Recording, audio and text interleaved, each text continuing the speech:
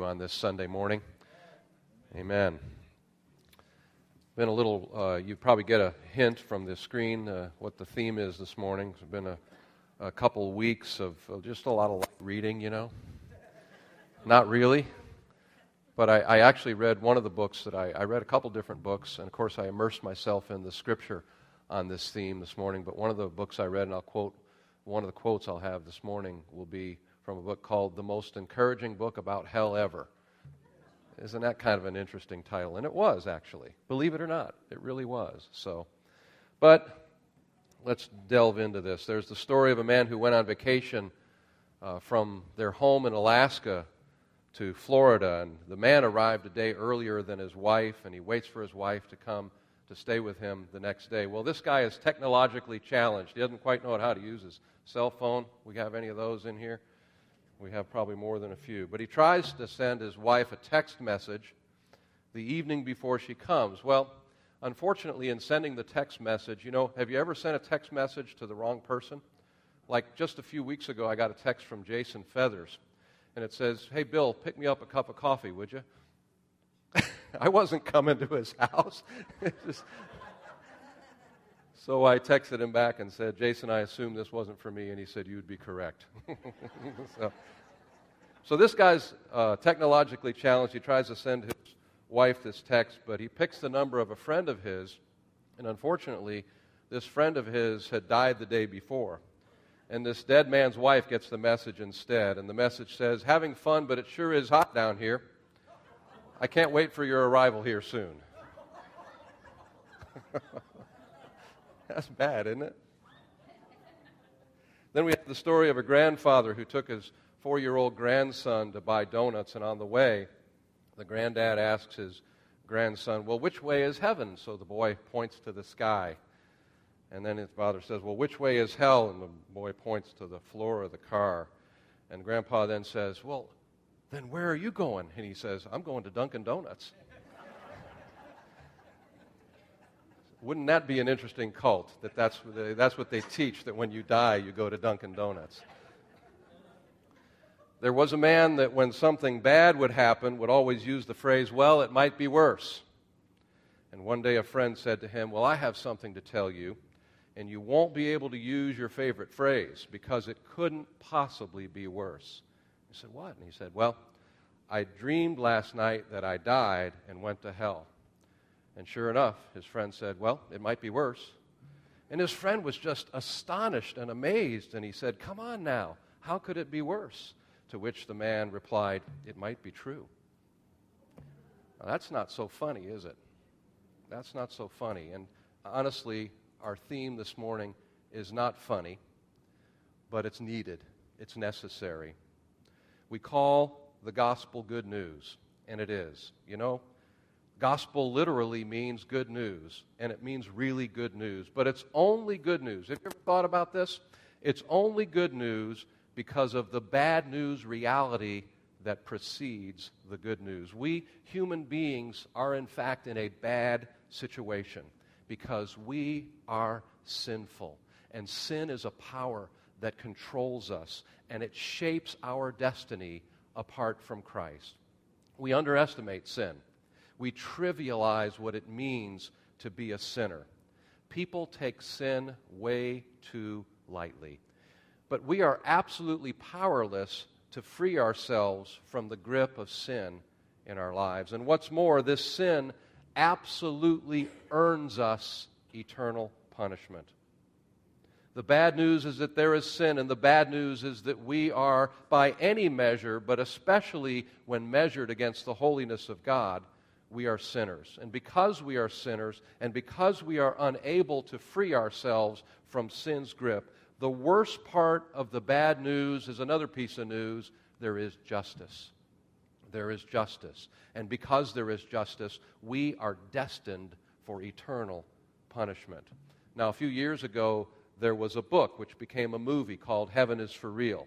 Now, without going into a lengthy commentary on the value of a book like that, let me appropriate that book's title this morning and change it slightly for the sermon title: Hell is for Real. There is a real place that the Bible calls hell. And this real place is the place where every one of us here deserves to spend eternity. We all deserve it. If you believe the Bible at all, you cannot ignore the reality of hell. If you accept the words of Jesus, the words that sound nice and sweet, words like God so loved the world, or love one another, or many of the words that we read in his Sermon on the Mount. Blessed are the poor in spirit, for example, for theirs is the kingdom of heaven. Blessed are those who mourn, for they shall be comforted. Blessed are the meek, for they shall inherit the earth. Or later in the same chapter of Matthew chapter 5, blessed are the merciful, for they shall receive mercy.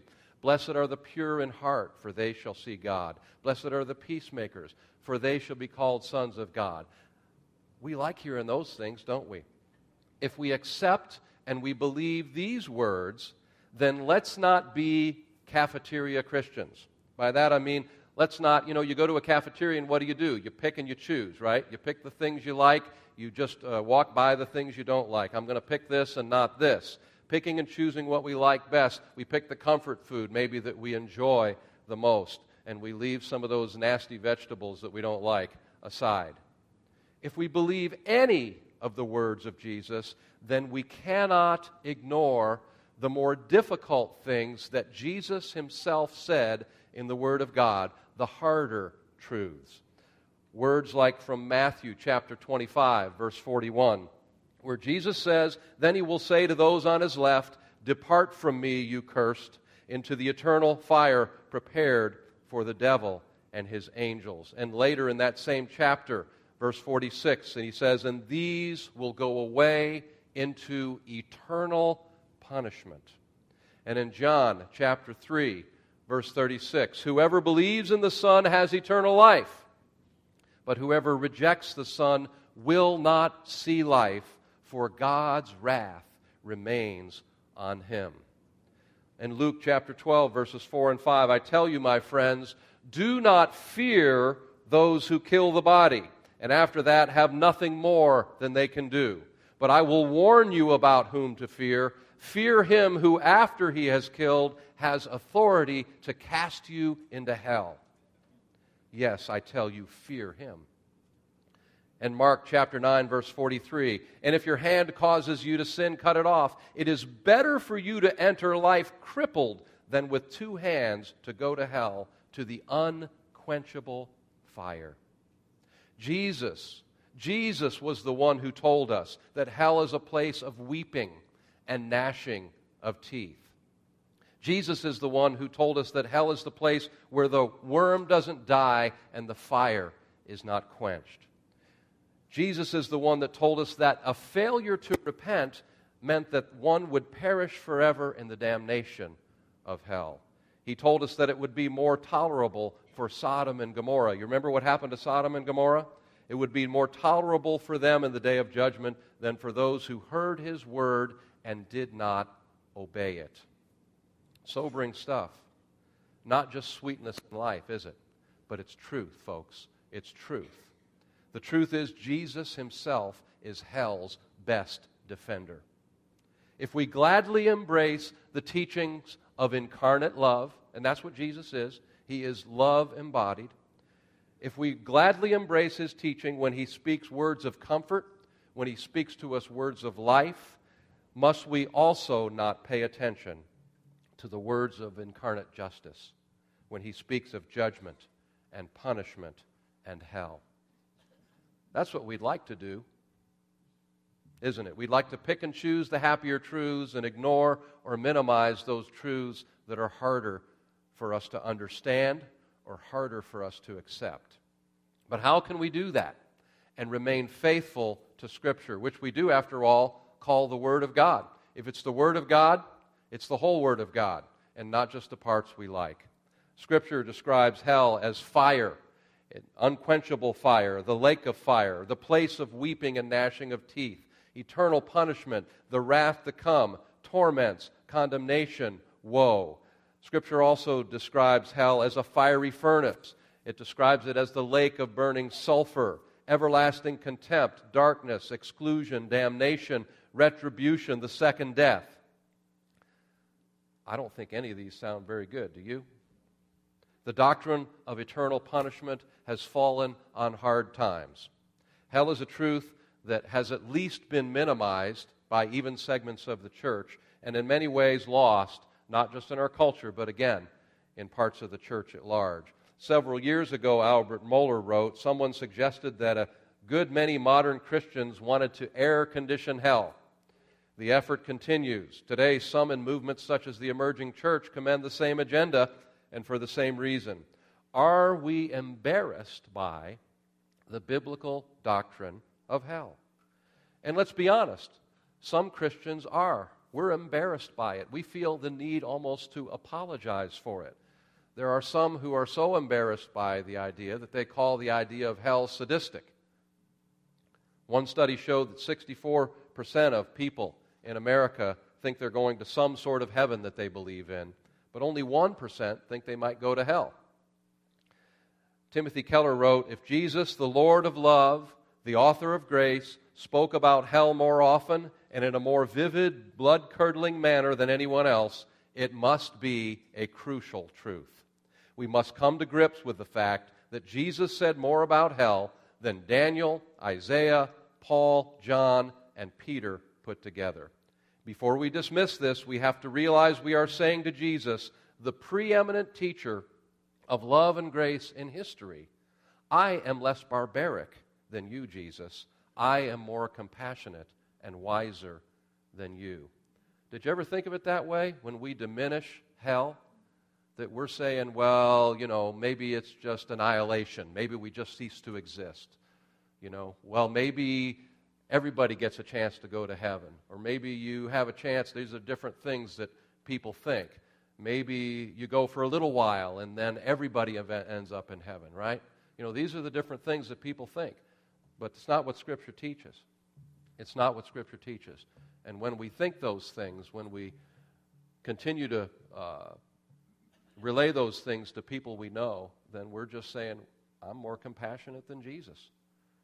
But Jesus had these things to say that we've already looked at about hell. So my brothers and sisters, hell is for real. And it's an important doctrine that we ignore at our peril. A couple weeks ago at the Knights of the Square Table meeting, I mentioned to the guys that this was the message that I was working on. And I noted in the conversation that this is not a message that we hear often here at TCF, or in many churches actually. And Jim Garrett remarked that in a different kind of church, you might actually hear hell mentioned more often. And he was thinking of the kind of church where there may be many unbelievers. And so there's kind of a need to mention hell more often. Well, since Jim's always right, and I always take very seriously anything he says, he's not here to defend himself today, so. But I began to think about why would we need to hear such a message at TCF? Because it got me thinking, okay, well, what's the reason? I felt a sense of direction. This is what I'm supposed to do. Why is this important today to remember, to recognize this doctrine that hell is for real and there are lost souls that we all know who will spend eternity there? And I actually, as I was thinking about this and praying about this message and studying for this message, I came up with several reasons. The first is that I never want to assume that everyone here is in Christ on any given Sunday morning at TCF. Now, most of you I know personally, and most of us I know are truly in Christ, really in Christ. That is, we completely and only trust in Jesus, in His work on the cross, in His blood shed for our sins, for our eternal destiny. And we also know that that trust has led to changed hearts and changed lives. So in our classic understanding of what it means to be in Christ, I know everybody here is saved. Most people here are saved. Most people here are saved. So I don't want to assume that absolutely everybody is saved. We're saved from sin, we're saved from eternal death, we're saved from hell. But at least one reason to preach about hell is that I don't want to assume that everybody here truly is a believer in Christ and truly is saved. And if you're not, I want you to hear what the Word of God says about your eternal destiny if you're not in Christ. So a reason for preaching about hell at TCF is perhaps there's someone here this morning who's in danger of going there, in danger of spending eternity there. Another reason for preaching about hell is the potential danger of falling away. Now, I know there's different thinking about this in the church at large and maybe even here at TCF. If you have a more Calvinistic approach to this issue and you believe in TULIP, and if you don't know what TULIP is, you're not Calvinist anyway, but the P in TULIP is perseverance of the saints. Another way you might want to say that is once saved, always saved. And so if you're in that camp, you think that there's no such thing as falling away. In other words, you're paid up on your fire insurance, you can't fall away. But let's consider this. Even though a more reformed perspective would tell us that if you fall away, you were never really saved in the first place, if you quote-unquote fall away. And if you come from a more Arminian perspective, you might think you can possibly sin away your day of grace. But both camps, whether you're a little more Calvinistic or a little more Arminian, or I think most of us are somewhere in between, you still have to wrestle with scriptures like Hebrews chapter 10, beginning with verse 26. Listen to this passage. It's a very sobering passage. It says, "For if we go on sinning deliberately after receiving the knowledge of the truth, there no longer remains a sacrifice for sins, but a fearful expectation of judgment and a fury of fire that will consume the adversaries. Anyone who has set aside the law of Moses dies without mercy on the evidence of 2 or 3 witnesses. How much worse punishment, do you think, will be deserved by the one who has trampled underfoot the Son of God and has profaned the blood of the covenant by which he was sanctified and has outraged the Spirit of grace? For we know him who said, 'Vengeance is mine, I will repay.' And again, the Lord will judge his people. It is a fearful thing to fall into the hands of a living God." So either camp, again, Calvinist on one side, Arminian on the other side, still must receive this passage of Scripture as a warning. The Reformed perspective must say, don't ignore this truth and really, genuinely turn to Christ for your salvation. The Arminian perspective must say, don't fall away from Christ. Stay close to Christ. Obey his word. Take seriously your faith.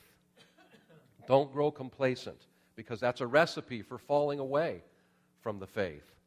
And the foundational truth in both ways of thinking, and this is something where both camps would be absolutely in agreement, because they both believe in the authority of Scripture, hell is for real. And it's a place that no one wants to spend eternity. The doctrine of hell is also important because think about this. It's the only way to begin to grasp how much Jesus really loves us and how much he did for us on the cross. Think of what happened to Jesus on the cross. You know, we're just a little over a month away from our Holy Week services, and we ponder these things in our Maundy Thursday and in our Good Friday service. We ponder these things. But let's think now, just for a little bit. We often focus on the physical torture and the pain that Jesus endured. And at least that's something we can partially understand, okay? Because we've all experienced pain, and we can kind of magnify that in our minds and begin to understand that.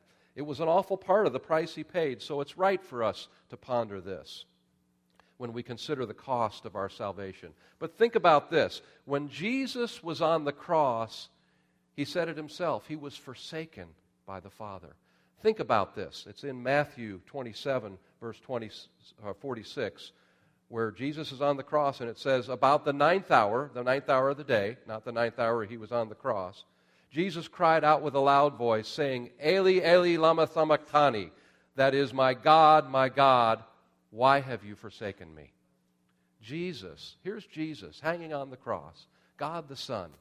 He had known complete, unbroken fellowship with God the Father for all eternity past, until that moment on the cross. And all of a sudden, that unbroken fellowship was gone. Wow. In some sense, Jesus had to be cut off from the favor of and the fellowship with the Father that had been his eternally, because he was bearing the sins of his people and therefore enduring God's wrath. That's a remarkable expression, if you think about it, being forsaken by God. And it relates to hell, folks. Again, we focus on the physical suffering of Jesus, but the spiritual and emotional suffering had to have been, must have been greater still. The separation from God. And whatever else hell is, that's a part. Certainly that's a part of what hell is, what Jesus accomplished for us on the cross, what he took on himself in our place. We read in Isaiah 53, verses 4 and 5, "Surely he has borne our griefs and carried our sorrows, yet we esteemed him stricken, smitten by God, and afflicted. But he was pierced for our transgressions. He was crushed for our iniquities. Upon him was the chastisement that brought us peace, and with his wounds we are healed." We read in Galatians chapter 3, verse 13, "Christ redeemed us from the curse of the law by becoming a curse for us. For it is written, 'Cursed is everyone who is hanged on a tree.'" And we read in 2 Corinthians chapter 5, verse 21, "For our sake he made him to be sin who knew no sin, so that in him we might become the righteousness of God." So his suffering on the cross included all this. He died in our place because of us, because of our sinfulness, and he suffered the pain that must somehow be a part of hell. He experienced separation from God the Father.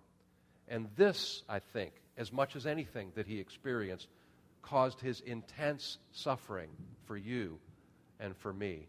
I think it's important that we think about that and not just say, wow, look at the torture, the physical pain that he endured.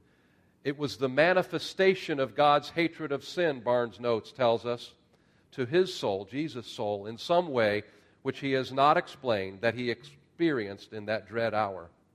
It was suffering endured by him that was due to us, and suffering by which and by which alone we can be saved from eternal death. We read of the parable of the rich man and Lazarus in Luke chapter 16. The rich man, what does he say? "I'm thirsty." He's desperately thirsty. And what did Jesus say on the cross? He said, "I thirst." Now clearly there was a physical reason for that. He was losing blood, right? He was thirsty.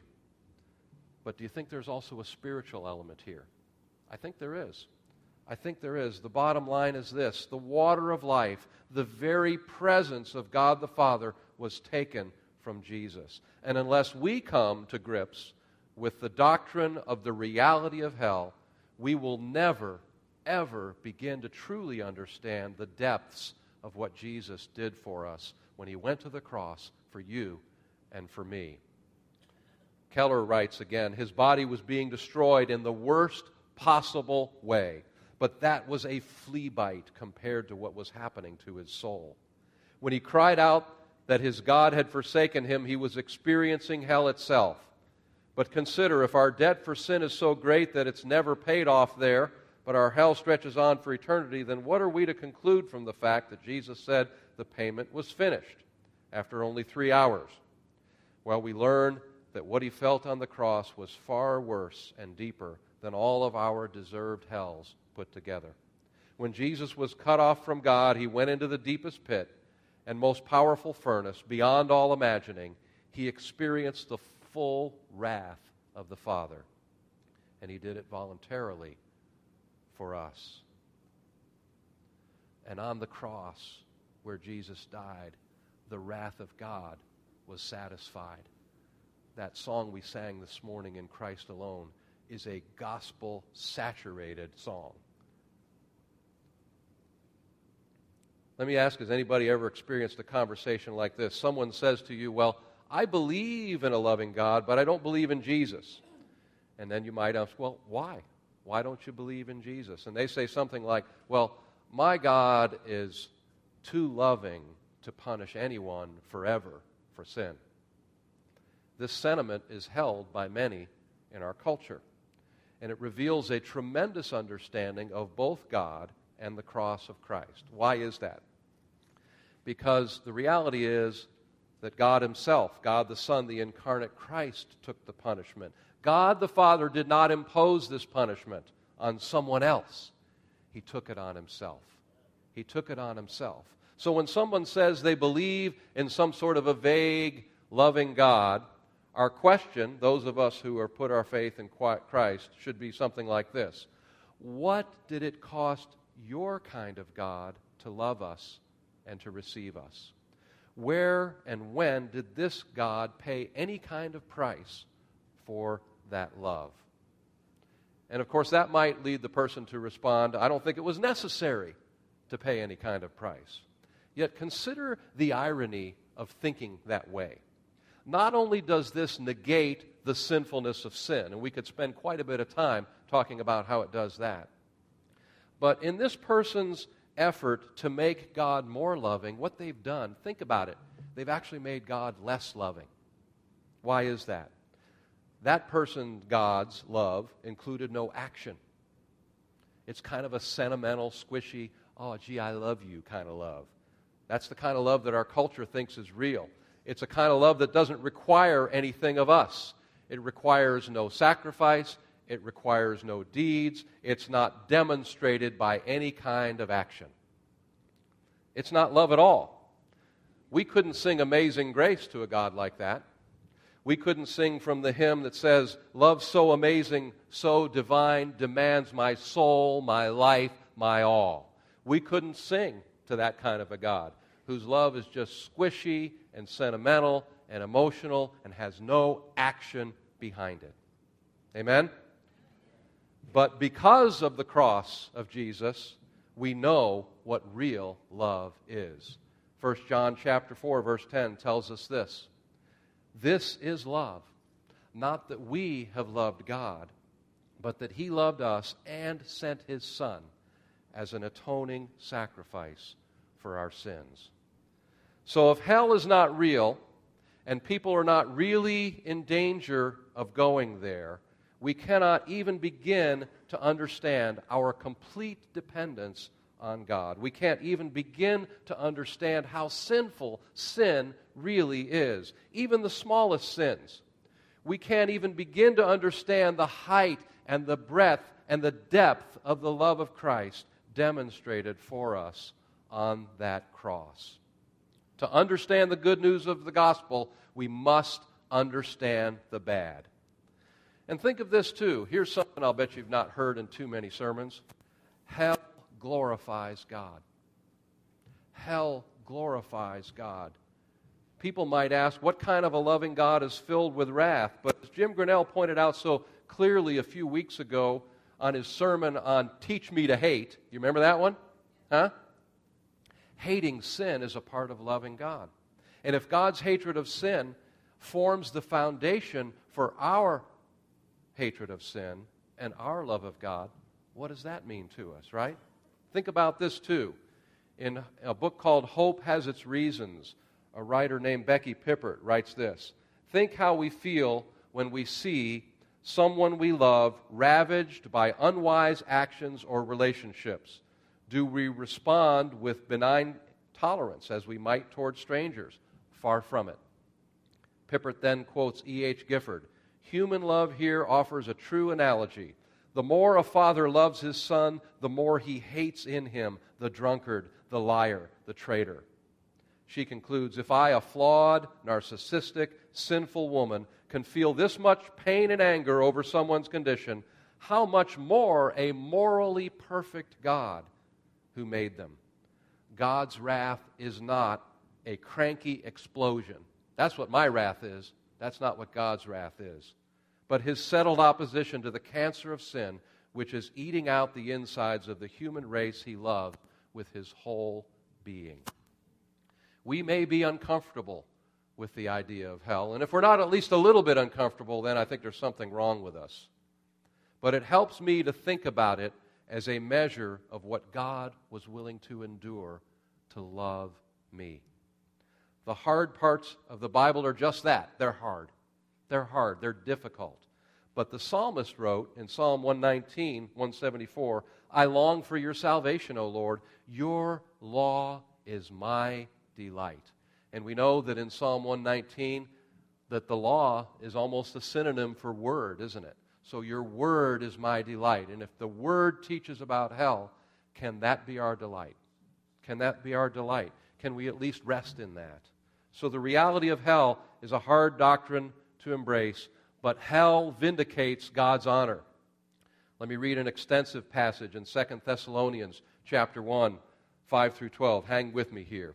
This is evidence of the righteous judgment of God, that you may be considered worthy of the kingdom of God, for which you also are suffering.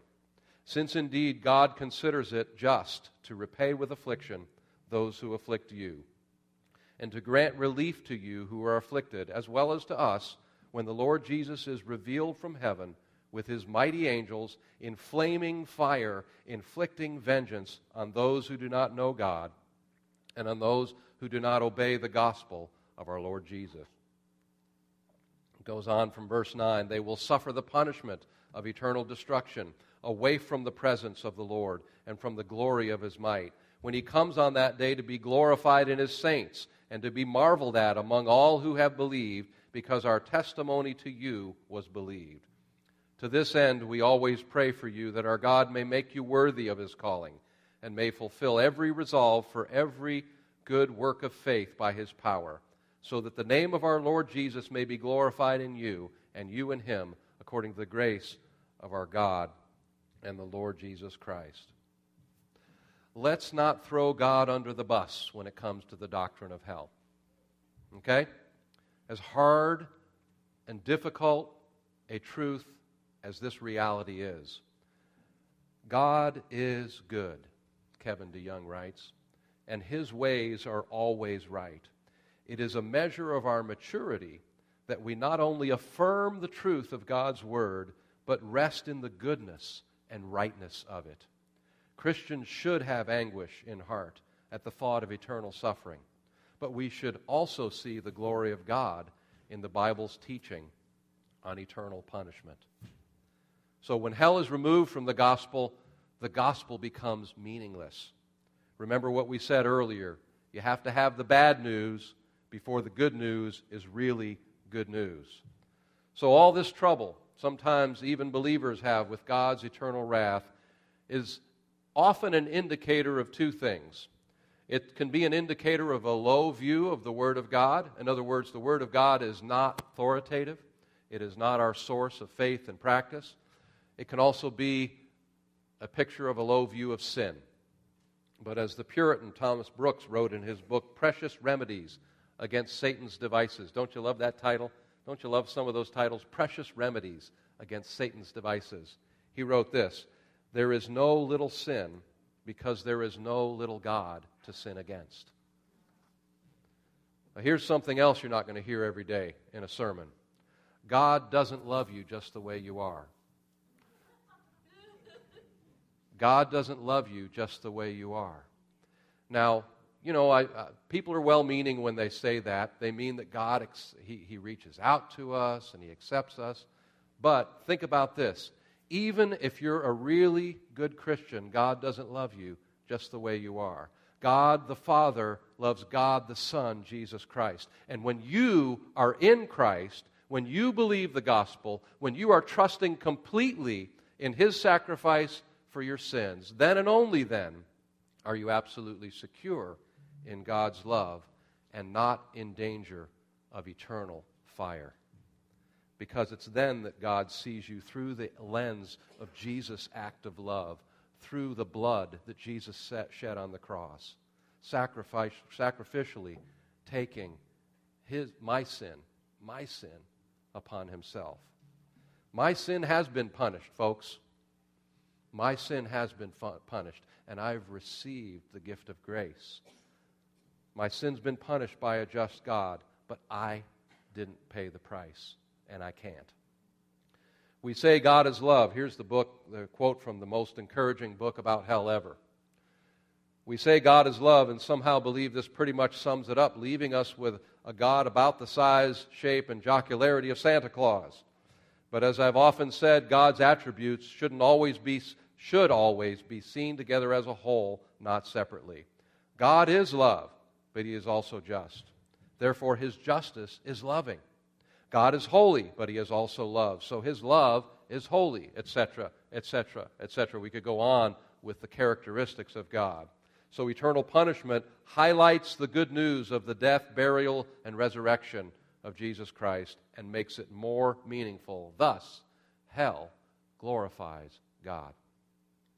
Finally, one of the best reasons for preaching about hell at a church like TCF, where most of us, if not all of us in this room this morning, are in Christ, is that the horror to come for many should spur us on to fulfill the Great Commission and do our small part in helping keep others from going there. It's about the harvest of souls, folks. The harvest of souls is a harvest of dead people, people who are dead in their sin, introduced to the gospel, and brought to new life in Christ. Here at TCF, we do that through our world missions, which we'll highlight in a few weeks with our annual missions conference. The harvest of souls in our church is also in our church outreaches, like the Good News Club, like the VBS. But, probably where the harvest of souls is most potent is in each of us as individual, in our own circles of influence, in our workplaces, in our schools, in our sports activities, in our families, in all of our friendships and relationships, where we have the privilege, because we are in Christ, to bring the light of Christ with us wherever we go. At TCF, we're about training laborers for the harvest, and all of us going as his laborers into the harvest. And so we're trained to understand the totality of the gospel of Christ, because it's not good news unless there's the bad news first. The gospel includes the fact that hell is for real. Let's not water down the gospel by forgetting that God's not only a loving God, but he's a just God. And sin is way worse than we make it. And Jesus on the cross paid the penalty for our sin that we so richly deserved, taking God's wrath on himself so we could spend eternity with him and not receive the deserved penalty for our sin in a devil's hell. So this morning, as we come to a close, I want to respond in whatever way is most appropriate for you. You fit in one of three categories this morning. If you're not in Christ, I hope you heard what hell's like. At the outset of the message, and we heard all those descriptions, Jesus himself said, this is what hell is. So if you're not in Christ, you need to receive God's grace in Christ to wipe away your sins and save you from eternal death. You need to respond this morning. You need to respond this morning. Don't let another minute go by. You need to respond this morning. Okay? You can find an elder or a trusted believer here and talk to us. And I think in a minute we're going to give you an opportunity to even come if you want to do that. We'll guide you to the cross. We'll pray with you. Secondly, if you're not sure you're saved or you think you might be among those who've fallen away, okay, you need to seek out someone to pray with you too. You need to seek out someone to pray with you too, because as we read in Hebrews a few minutes ago, the Lord will judge his people. It is a fearful thing to fall into the hands of the living God. Now, I'm guessing that most of us here, I don't know, I'm guessing most of us here are not in either of these categories. But I want the rest of us this morning to pray about how do I view the fact that hell is for real? Can we rest in the goodness and the rightness of it? Can we rest in God's justice and his judgment? But can we also grieve the reality of hell for all those people we know around us who are in serious danger of going there? And can we ask God to use us as his instrument in bringing these to the cross? Can we be more intentional? Can we be more regular to do that by our prayers for these people, by our words, and by our actions? So how will you respond this morning? So I want to ask, did Jim Downing slip out? There he is. Thank you, Jim. We're not going to spend a long time, and you may be able to respond right where you're seated, but I also want to give you an opportunity to come if you want to be prayed for. And I'm going to pray, and we're going to just spend a few minutes. Everybody needs to respond in some way this morning, because the three categories I've come up with encompass all of us, don't they? Amen? Heavenly Father, we're grateful for your love and your grace and your mercy. We're grateful, Father, that those of us who are in Christ can rejoice in the reality that we have escaped a horrible, eternal punishment because of the blood of Jesus. So we give you glory and honor and praise for that, and thank you, Father, that we are among the redeemed. And Father, I pray for those here who may not have received that gift of grace from you, may have never made a decision to follow Christ, may have never appropriated the grace of God to cover their sins, Lord. I pray, Heavenly Father, you'd bring conviction about the reality of hell to these, Lord God. I pray for that third category, those who are maybe teetering on the fence this morning. Maybe I'm not walking with the Lord. I'm in danger of falling away. I pray, Father, for the gift of repentance for these. I pray for all of us, Lord, that we would be faithful.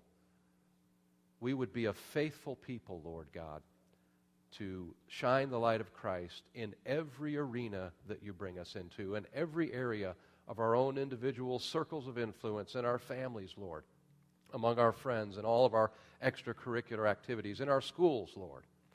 Lord, in our workplaces, that we would be your ambassadors, Father. We would be those who would help lead people out of the kingdom of darkness and into the kingdom of light. And Father, we would be your instruments in rescuing people from eternal death in the real place called hell. We commit these things to you, Lord, in Jesus' name. Amen. So let's just spend a few minutes. Jim, go ahead. Let's just spend a few minutes, and you can come or you can pray, and then Dave will close us here.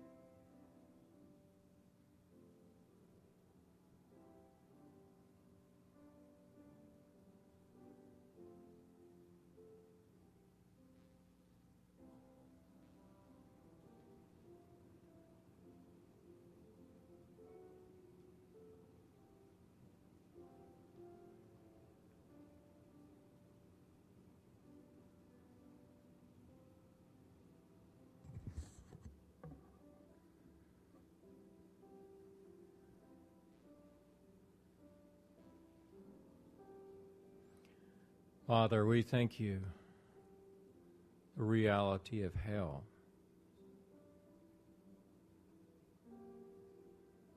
Thank you that you do bring these things to our attention, your wrath and your judgment, and we also see the reality of your forgiveness as we read in Psalms 32. Blessed is the one whose transgression is forgiven, whose sin is covered. Blessed is the man against whom the Lord counts no iniquity, and whose spirit there is no deceit. Father, thank you for Bill's word today. Lord, help us to hate sin. Help us, Father, as we see those about us in our workplace. Where are they spending eternity? Father, we thank you that you are merciful, but you are also just, and there is wrath. Help us to not stay on one side or the other, but to rightly divide the word of truth and see these are two truths for each of us, how we conduct ourselves before you. Lord, I pray you have blessed this congregation today as we go out into our mission field, that we would not be intimidated by the enemy's lies when we're to share about you. We thank you, Father, for this day and what you have done and said today. Help us, Lord, to ponder these truths and not just think about it, but to put it into action. We ask this in Jesus' name. Amen. We are dismissed.